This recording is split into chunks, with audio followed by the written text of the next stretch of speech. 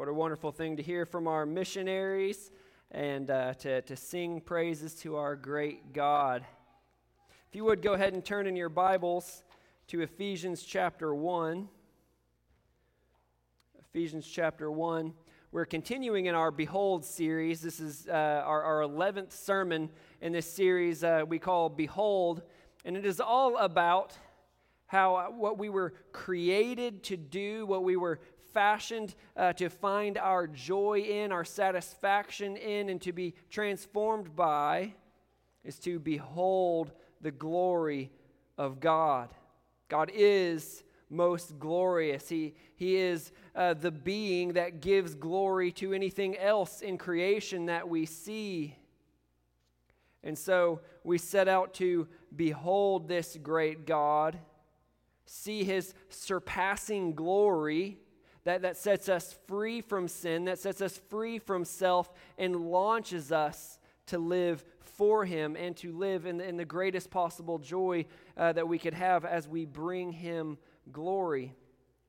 And so we've kind of looked at why behold the glory of the Lord, how to behold the glory of the Lord. In these past few weeks, we've been actually beholding. We've been actually looking at aspects of God, His attributes, His actions, and digging for glory in those things. And we never have enough time to really get too deep, but it's just a wonderful primer on each of these areas about God, and this should be training us to look for these glories of God as we study His Word. This week we'll be looking at God's glorious grace. God's glorious grace, and this will be just a part one on grace. This week. I'm splitting it into two. I knew that we were going to have the Mungals here, and so just to give them as much time as possible, I'm making this a shorter sermon than normal. A lot of you are sighing a sigh of relief right now. I'm not known for brevity. Neither is Ken, by the way. Are you, Ken? No. You won't even look at me. I love you, man. No, it was awesome. Good stuff. So we're going to talk about God's glorious grace. And this week we will particularly, just as to prime the pump on God's grace, we will look at the nature of grace, and we will look at the purpose of grace. So those will be our two little objectives here, the nature of grace and the purpose of grace. And next week, we'll actually spend much more time looking at how God's grace, His favor towards the undeserving, and how that has just worked out towards His creatures who have rebelled against Him. And that'll be tied in some today, but mainly I want to look at the nature and purpose of grace today, because I think it's just a really good foundation. You know, it's interesting. Growing up, I went to a school that was called Grace Baptist Academy, and the church I went to was Grace Baptist Church. And interesting may not be the right word, but sad maybe, that when I left there, pre-K to end of high school, graduated there, I still did not understand grace. I don't think that was the fault of the church or the school. I think it was the fault of my hard and numb heart to God. And so I could have given you a pretty solid definition of grace when I left that school. I could have, told you that people are only saved by grace through faith. That's the only way of salvation, is by God's grace, as we believe in what Christ Jesus has accomplished on the cross for our salvation. We read that a moment ago from Ephesians 2, is by grace you are saved through faith. So I could have told you that. And I probably could have even argued with you about how gracious God is. But the fact is, I still didn't truly understand grace. I didn't truly have it in the depths of my heart how gracious God is and what the implications of that would be if God really is this gracious.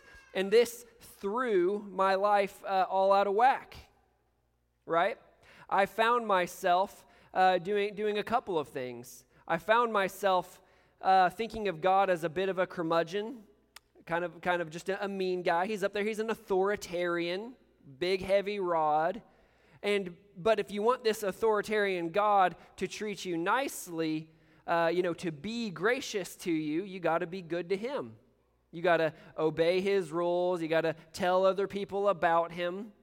And that was my conception of grace, that, well, if you want God's grace, God's favor upon you, then you got to, do your part and be good. By the way, that's the exact opposite of the definition of grace. And so it threw my life all out of whack. In general, I had no true zeal for God, no real deep love for him, because I was like, he's just kind of mean. And he's kind of made this pathway for salvation by grace through faith. And so as long as I jump through his hoops, then this mean God won't beat me. I mean, seriously, that's how I thought. I wouldn't have said that. And so what this also did, though, so that I didn't have that zeal for God because I wasn't really impressed with him. But what it also did is it caused me to really live a life of sin. Through high school and stuff, things kind of changed later. But anyways, I would do every sin that wasn't really bad. Like I don't even want to really give examples, but I wouldn't do the hard drugs. I wouldn't be getting drunk. I wouldn't be sleeping with my girlfriend. But on every other area, I would be always pushing the limits and still sinning. But they weren't those big bad sins. And I saw no reason to get those out of my life because, well, God's gracious and I'm earning his favor by not doing these big bad things. And so, I mean, this is what my lack of understanding God's grace did for me. I lacked zeal and love for God, and I was walking in continual sin. So, it's pretty important to understand God's glorious grace. And so that's what we're going to look at today. I hope you've turned now to Ephesians 1. We're going to go through verses 1 through 14, and I'll be zooming in on some small points here to give us an understanding of the nature of grace and the purpose of grace. So let's read this together. Ephesians chapter 1, verses 1 through 14. It says there, Paul, an apostle of Christ Jesus, by the will of God, to the saints who are in Ephesus and are faithful in Christ Jesus. So that's just like his heading, Then he says this, grace to you and peace from God our Father and the Lord Jesus Christ. It says, grace to you and peace from God our Father and Lord Jesus Christ. Verse 3, blessed be the God and Father of our Lord Jesus Christ. So that means praise be to the God and Father of our Lord Jesus Christ, who has blessed us in Christ with every spiritual blessing in the heavenly places, even as he chose us in him before the foundation of the world, that we should be holy and blameless before him. In love, he predestined us for adoption to himself as sons through Jesus Christ, according to the purpose of his will, to the praise of his glorious grace, with which he has blessed us in the beloved. In him we have redemption through his blood, the forgiveness of our trespasses, according to the riches of his grace, which he lavished upon us in all wisdom and insight, making known to us the mystery of his will, according to his purpose, which he set forth in Christ as a plan for the fullness of time, to unite all things in him, things in heaven and things on earth. In him we have obtained an inheritance, having been predestined according to the purpose of him who works all things according to the counsel of his will, so that we who were first to hope in Christ might be to the praise of his glory. In him you also, when you heard the word of truth, the gospel of your salvation, and believed in him, were sealed with the promised Holy Spirit, who is the guarantee of our inheritance until we acquire possession of it, to the praise of his glory. Let's pray together. Father God, I pray that you would help everyone in this room today to understand grace, specifically the grace that flows from you, Lord. Help us to understand it deeply, not just head knowledge, not just able to give the right answers, but to truly perceive, believe, and love your grace from our hearts and to live in light of it. May no one walk out of this room believing the same things I believed growing up, that you were mean and somehow were forced to be gracious to us if we obeyed you and served you. Because that is such a low view of who you are. It is completely mistaken. Lord, help us to understand your grace and to adore you, worship you, serve you, and share of your grace because of it. God, it's only by your grace that we'll even be able to do this. So I pray that you would work in our hearts and do this miracle. This I pray in the name of your Son, Jesus Christ. Amen.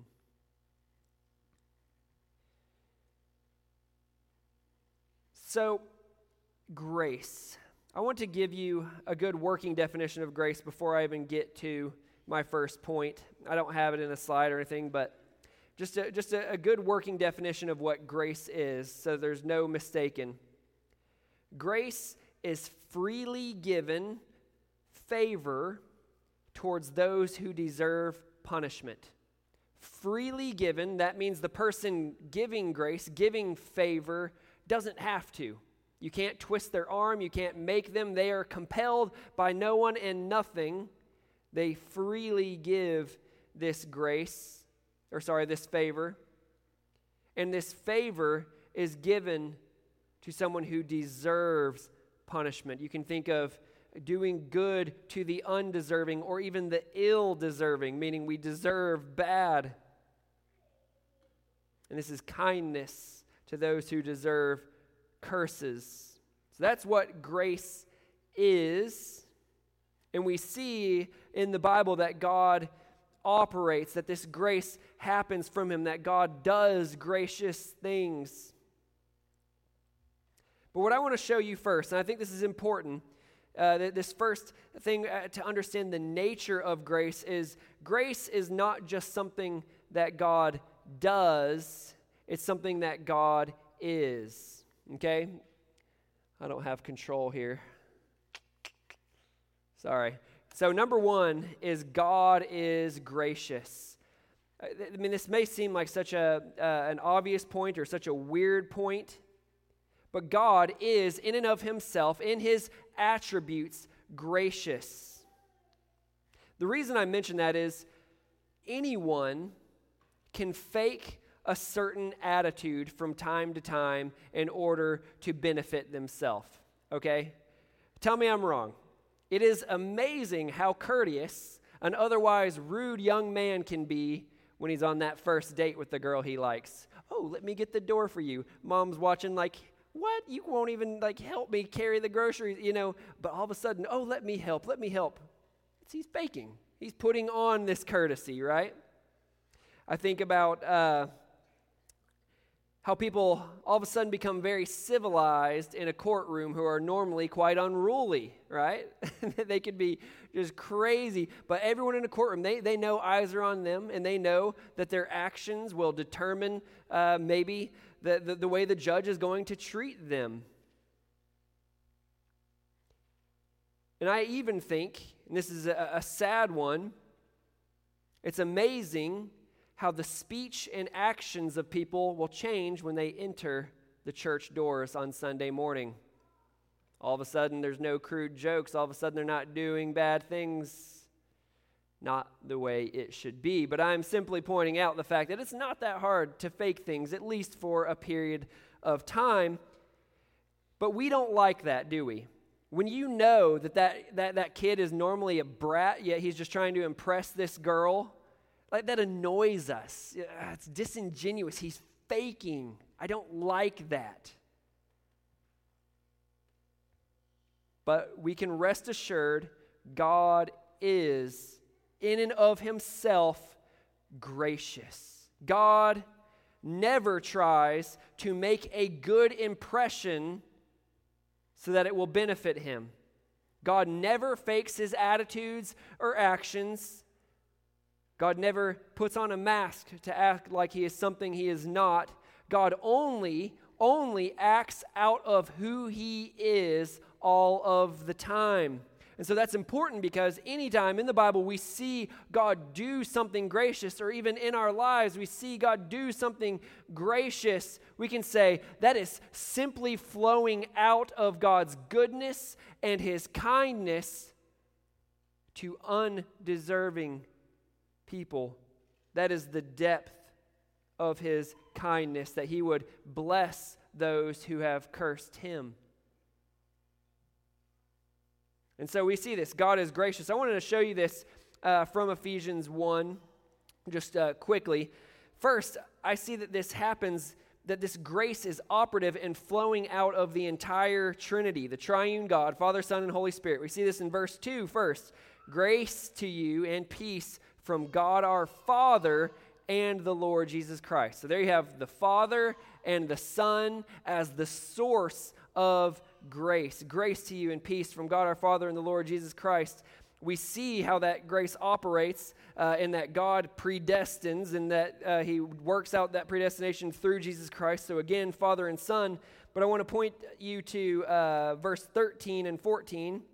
It says, in him, that is in Christ, you also, when you heard the word of truth, the gospel of your salvation, and believed in him, were sealed with the promised Holy Spirit, who is the guarantee of our inheritance until we acquire possession of it to the praise of his glory.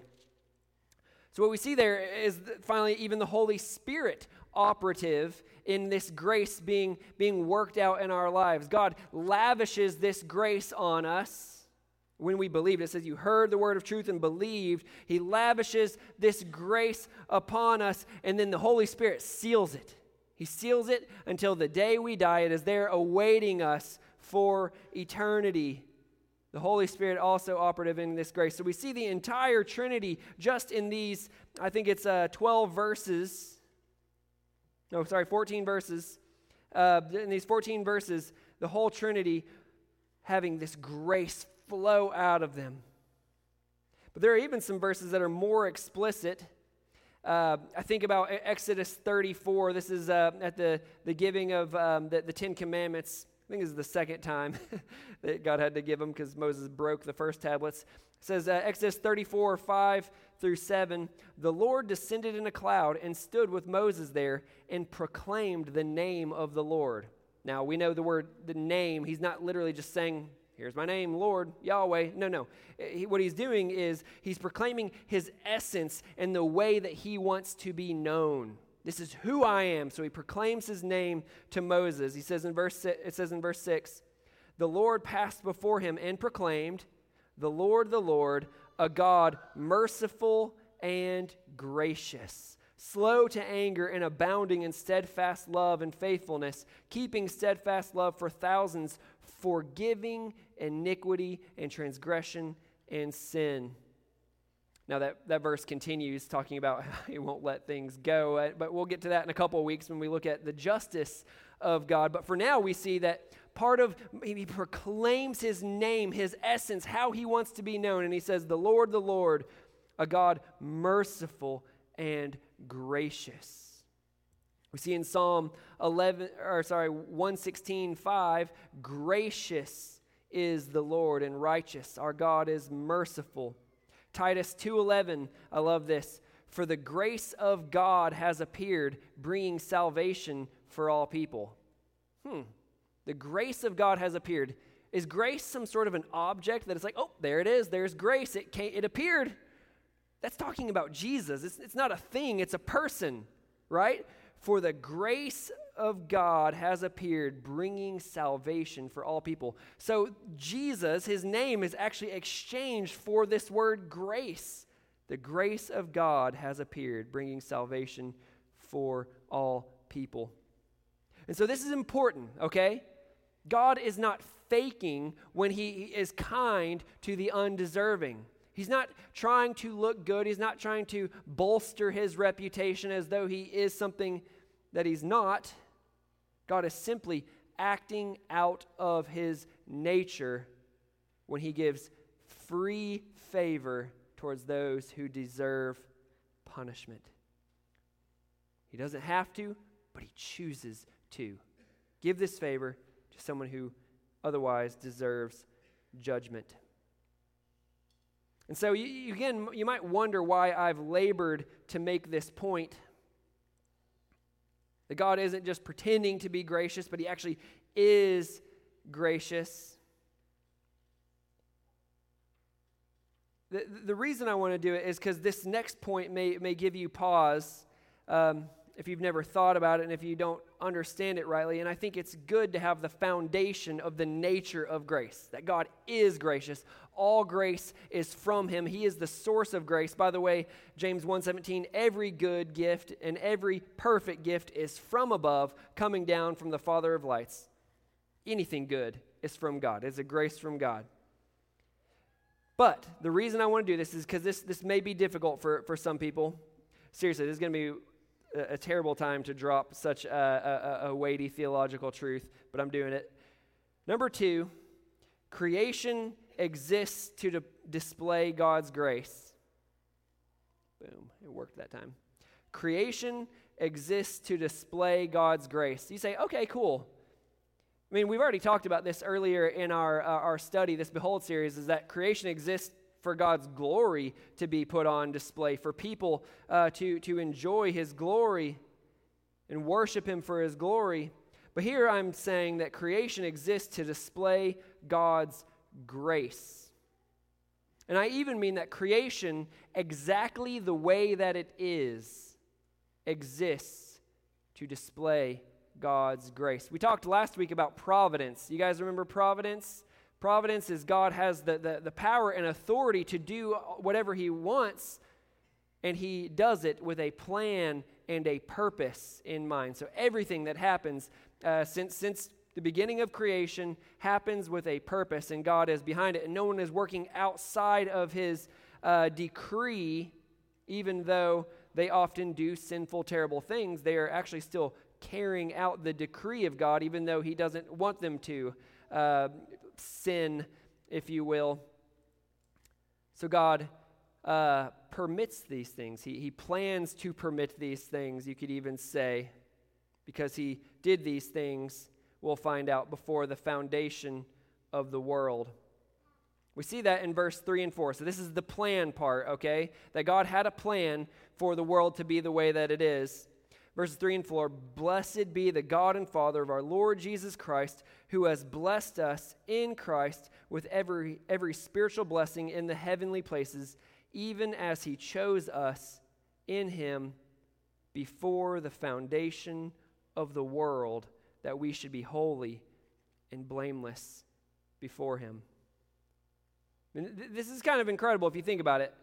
Before the foundation of the world, that word world is cosmos, by the way. That's everything that exists outside of God is the world, the cosmos.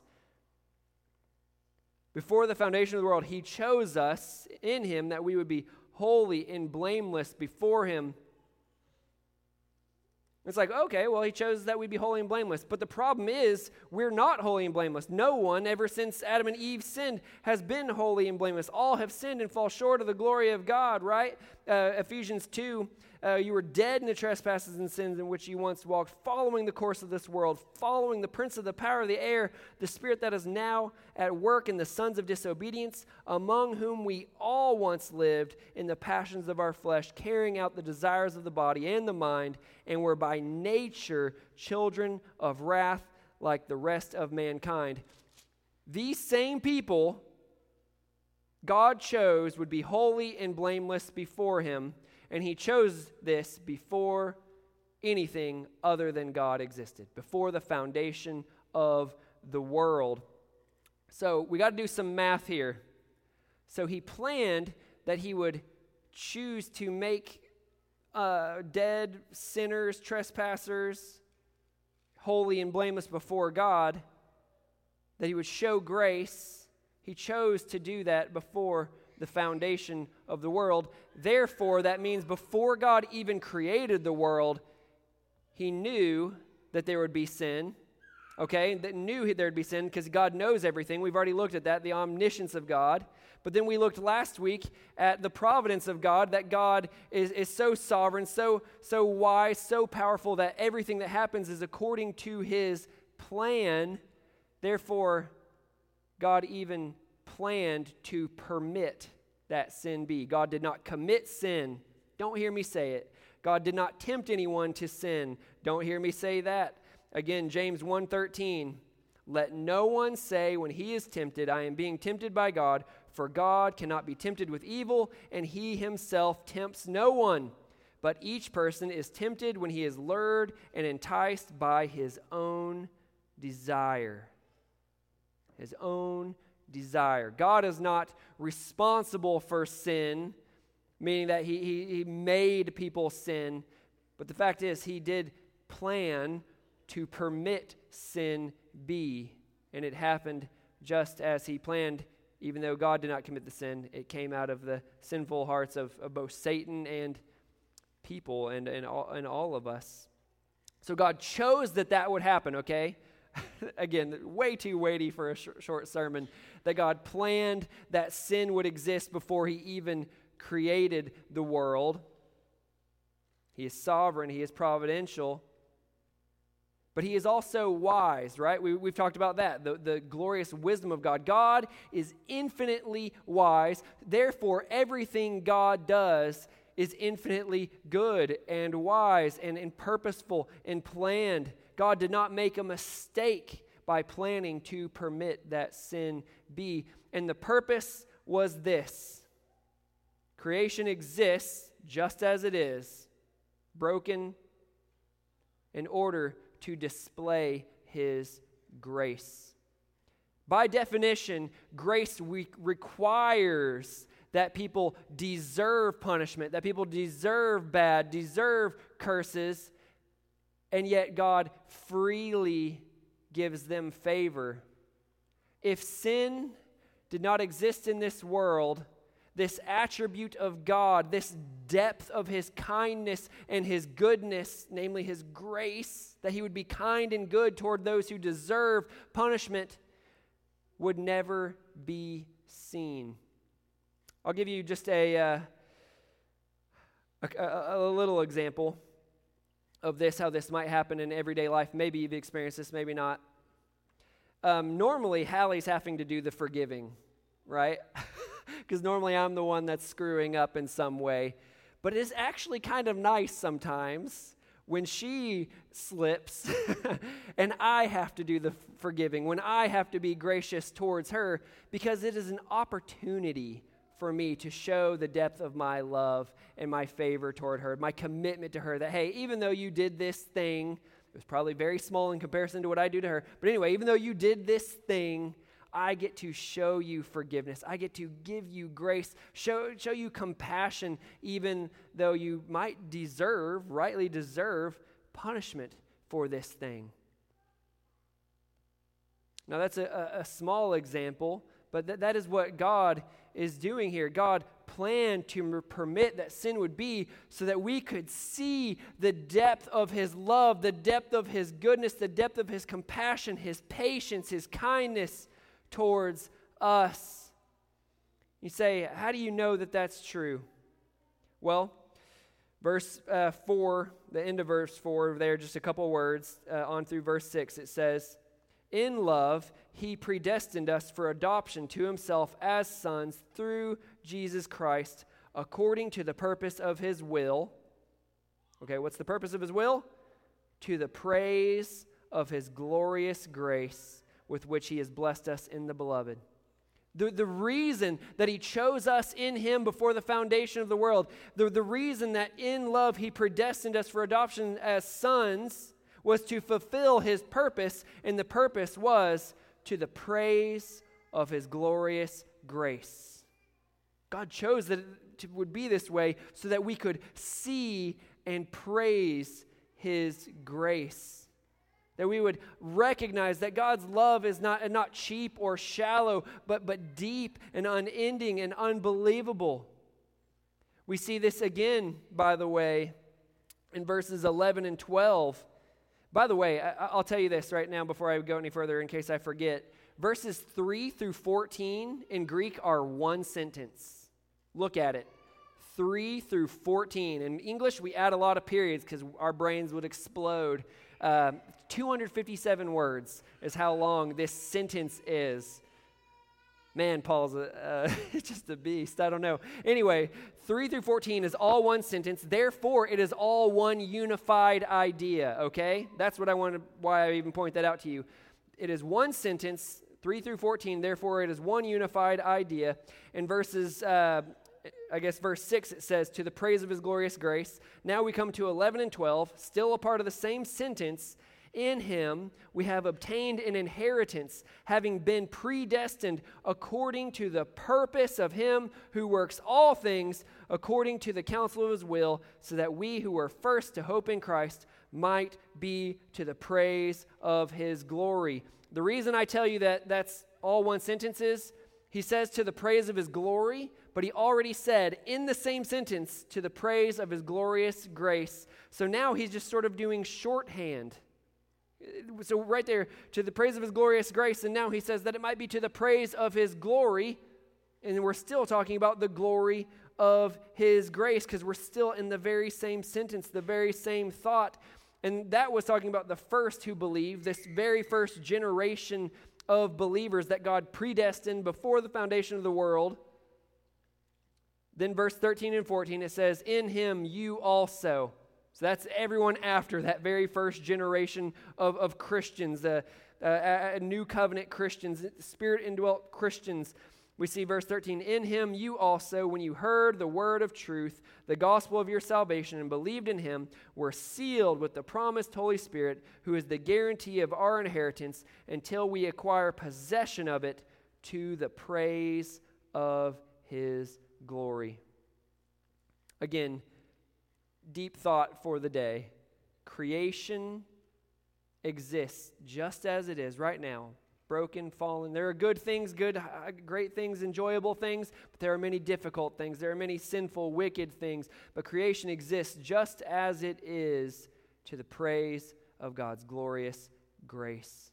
It is meant to display. God has put his character, his essence on display. Next week we'll see how that is on display. But I do want to just quickly throw in a little plug here. It is by grace you are saved through faith, and this is based on the finished work of Christ. It is not only an amazing inheritance that we receive by grace, the favor shown by God, right? This is salvation, forgiveness of sins, eternal inheritance, relationship with God for eternity.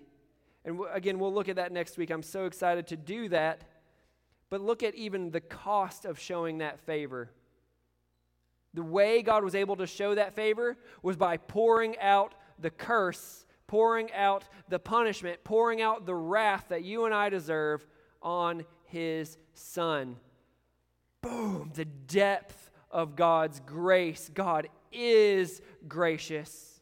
Creation exists to display God's gracious, and it is unbelievable. Favor towards those who sin against him, able to give it at the cost of his Son bearing the punishment. This is unbelievable, freely given favor towards those who deserve punishment. And God puts that on display. By the way, Revelation talks about, and I think it's in two places, the names that are written in the book of the life of the Lamb who was slain that was written before the foundation of the world. God planned that he would have his back tattered, that there would be nails going through his hands, that he would be spit on and mocked, crown of thorns, and that's not even considering the spiritual torment. My God, why have you forsaken me? Wrath poured out on Christ. That was planned before the foundation of the world in order to show us the depth of God's grace. Therefore, I'm not going to drag this out. Therefore, we exist to delight in God's grace. If this is the purpose for which the world is the way that it is, then we exist to delight in God's grace. He displays the grace. We delight in it. We really, I just urge you, I know I couldn't go on very long this week, but I urge you this week just to, anytime you open your Bible, and I hope you do open your Bible throughout the week, to look for God's grace, His favor towards those who don't deserve it. You say, well, who's that? That's everybody in the Bible does not deserve any favor. They, in fact, deserve wrath. That's you, that's me. Anything good that comes into your life this week, I mean, we're talking sunshine, or the opposite, the breeze that makes the sunshine not so hot. The birds chirping, the flowers blooming, it's grace. It's grace. We deserve God's wrath. I deserve God's wrath every moment of every day. And yet He gives grace, relationship with Him, delight in Him. So we exist to delight in God's grace. But it actually said more than just delight in, didn't it? It said to the praise of His glorious grace, to the praise of His glory, to the praise of His glory. Oh man, I've got to praise His glory? No, that's a misunderstanding of what it is to praise. See, when God tells us to praise the most supreme, the most glorious thing, it's not because He's so needy that He needs our praise. It is in fact for our own joy and the good of others that we praise the glory of His grace. It's not out of selfishness, but generosity that God says, praise me. C.S. Lewis famously said this, because he was struggling with this issue, that God says, glorify me, praise me. So I'm going to greatly abridge this for brevity, this quotation, so I'm just picking out little things that he said. This is on Reflections in the Psalms, his book. He says, I had never noticed that all enjoyment spontaneously overflows into praise. And then he gives a great long list. Lovers praising the other, and the sunset, and the walks, and the poets, and it spontaneously overflows into praise. By the way, sports teams, you enjoy something, it spontaneously overflows into praise. He says, my whole more general difficulty about the praise of God depended on my absurdly denying to us, as regards God, what we delight to do, what we indeed can't help doing about everything else we value. Let me just say, reword that. His English is different than ours. He says, with God, I was saying, oh, that's terrible that God would say, praise me, delight in me. He says, but then I never realized that we do that with everything else. And he goes on to say this, I think we delight to praise what we enjoy because the praise not merely expresses, but completes the enjoyment. It's not out of compliment that lovers keep on telling one another how beautiful they are. The delight is incomplete until it is expressed. So when God says, this is to the praise of my glorious grace, I have set up earth, the whole cosmos, for the display of my grace, for the praise of my grace. He's not needy, not looking for compliments like someone that's insecure. This is God being generous to us, saying, praise me. Behold my glory, behold my grace, the depth of my kindness, generosity, patience, and love towards undeserved people. And let that enjoyment find its consummation in praising me. And I promise you it happens. You praise Him with your heart. You tell Him how great He is. Blessed be the God and Father of our Lord Jesus Christ. That's verse 3. That's what it means. Praise to the God and Father of our Lord Jesus Christ. Because He's blessed us in the beloved.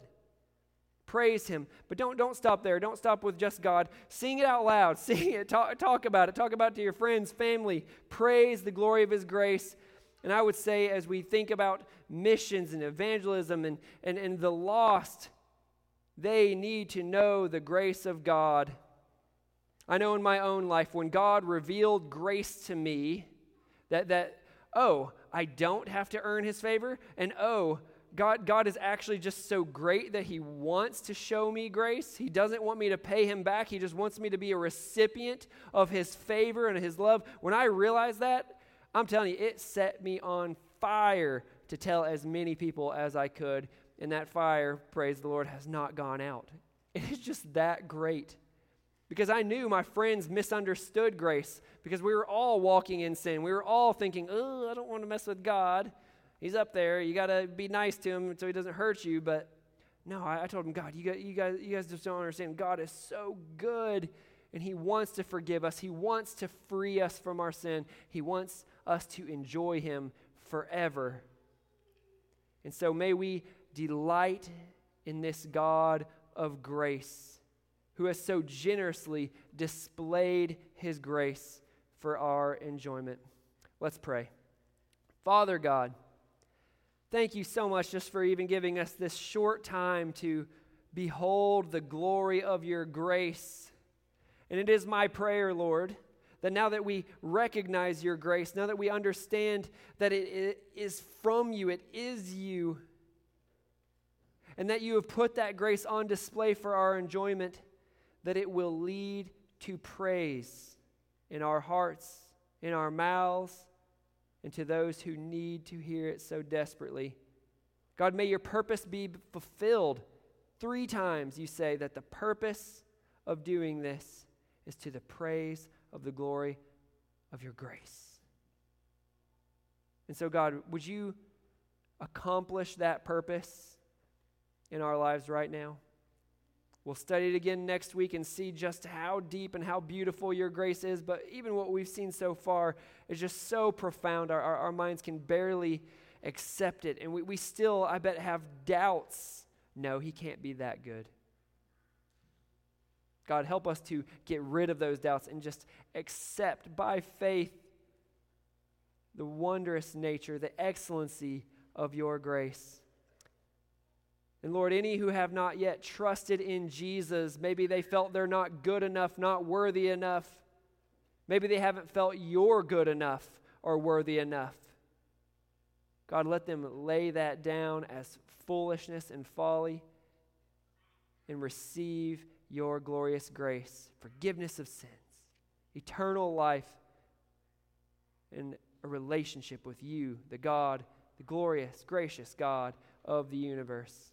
Let them trust in you by faith, what you accomplished on the cross, on your Son. I pray this in Jesus' name. Amen. Well, let's stand together, and those of us